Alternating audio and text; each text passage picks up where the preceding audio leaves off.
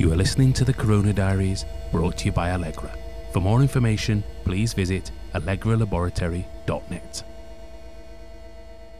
Hello, here I am again reporting from Helsinki, Finland for the Corona Diaries of the Allegra Laboratory. My name is Susanne Ådahl, and my vantage point into this pandemic is as a citizen of a Nordic welfare state and a medical anthropologist. So now we're going on day 33 of the lockdown. And this morning I woke up to a snow-covered landscape outside my window, which was quite a surprise and a big change from this weekend and these holiday days over Easter when we had around plus 15 up until plus 20 actually in our yard, because it's very protected between the buildings. Beautiful sunny weather. But the sun has come back now, and it's actually melted all the snow. So what's been happening in Finland the past week? Well, we did have some encouraging news over Easter, and it probably points to us having flattened the curve. I hope so. I really hope that this is the reason behind it. And what's happened is that the border between Uusimaa, the Uusimaa region is where the capital city is and the adjacent areas. So it's the most populated area of the country where we also have the most cases of corona. Uusimaa has been cut off from the rest of the country. And so this border will probably be opened again on the 19th of April, unless the government decides to put new restrictions in place. Of course, the medical experts, they would prefer the regional lockdown to continue, and they would actually want to put even stricter restrictions in place, even if we have seen a slowing down of the spread of COVID-19.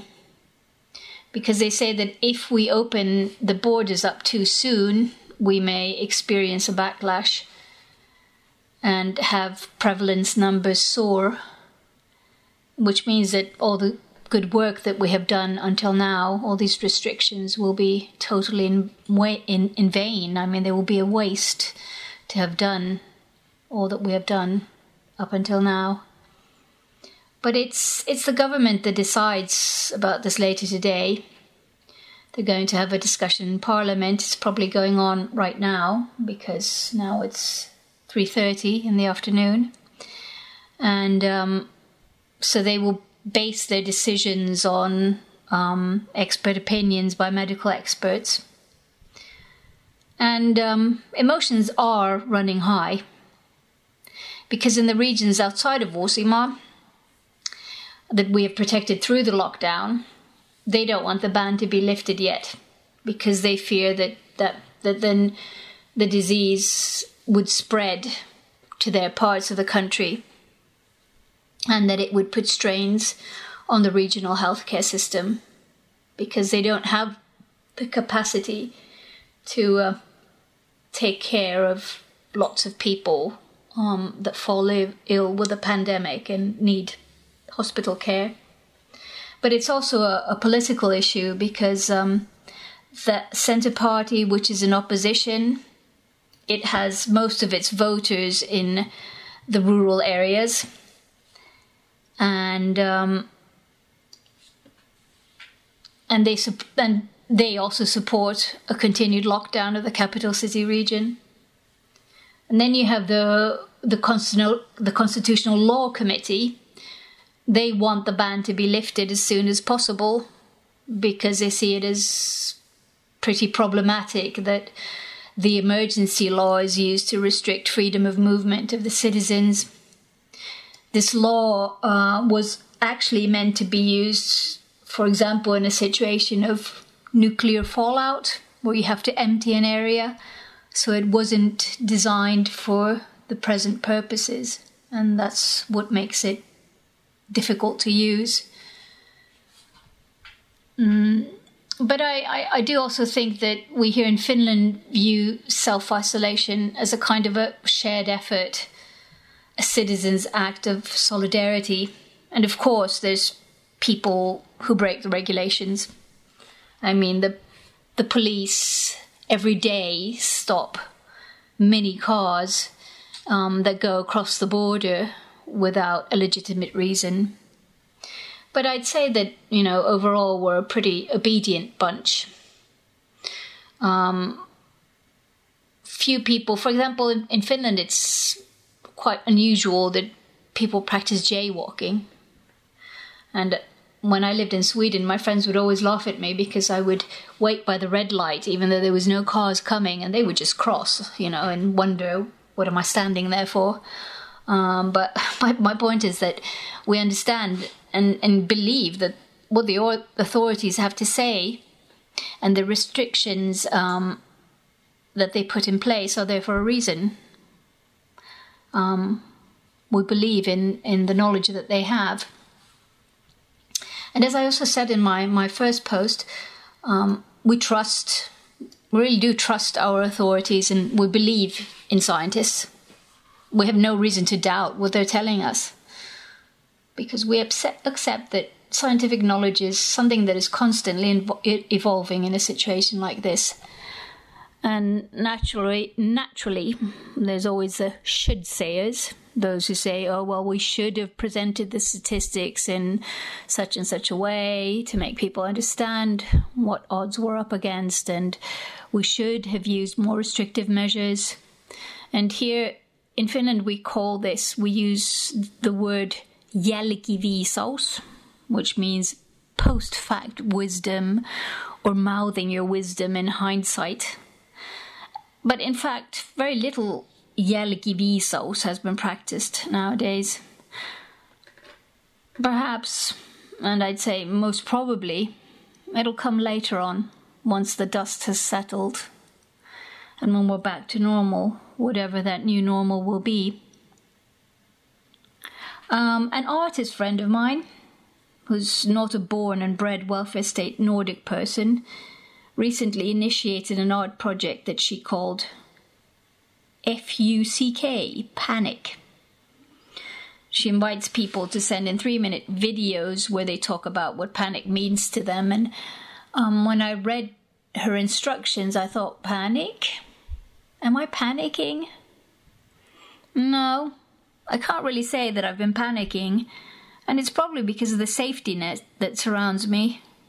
I know that the state takes care of me and tells me what to do to stay safe, and I know that the police do their job as expected and make sure we don't hang out in large groups or drive out of this dangerous Uusimaa region.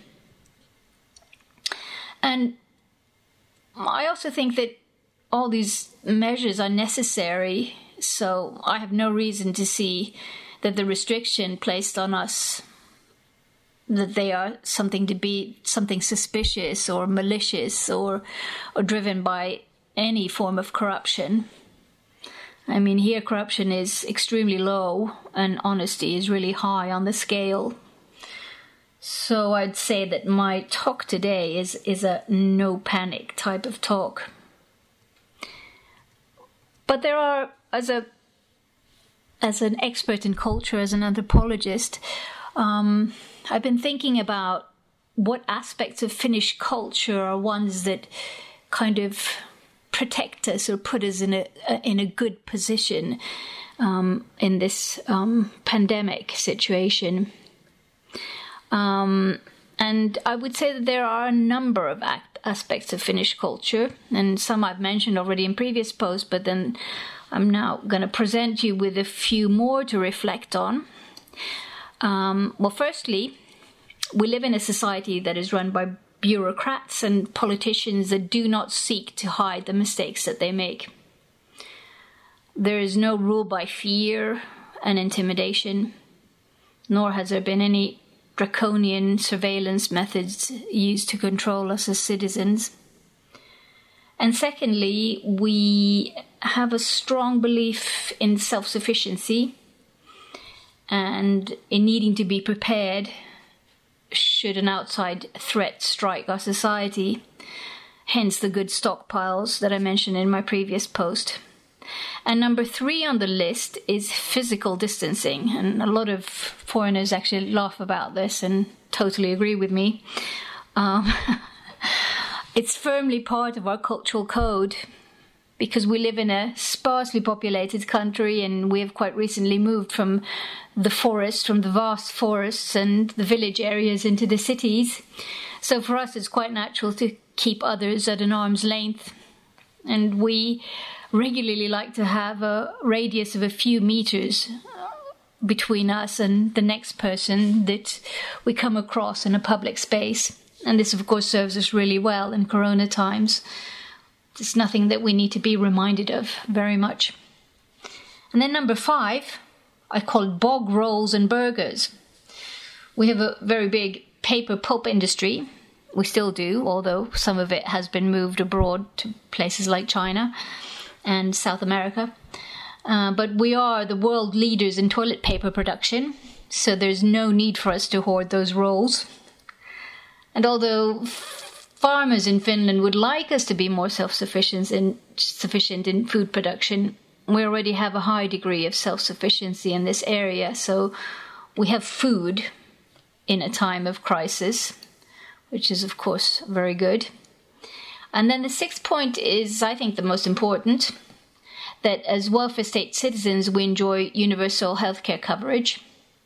So every citizen, regardless of their social status or what kind of income they have, gets the same quality of care.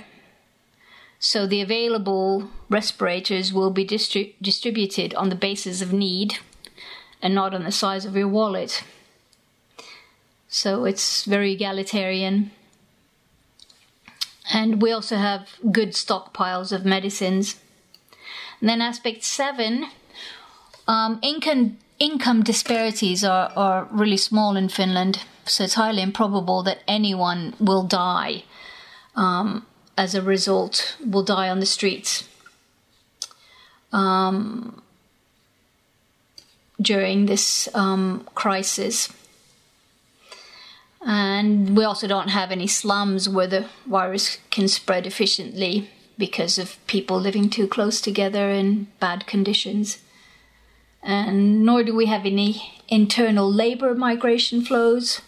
Although right now, we do have a dire need for agricultural laborers on farms cultivating vegetables and berries because the harvest season is soon upon us and we don't have people to do the work.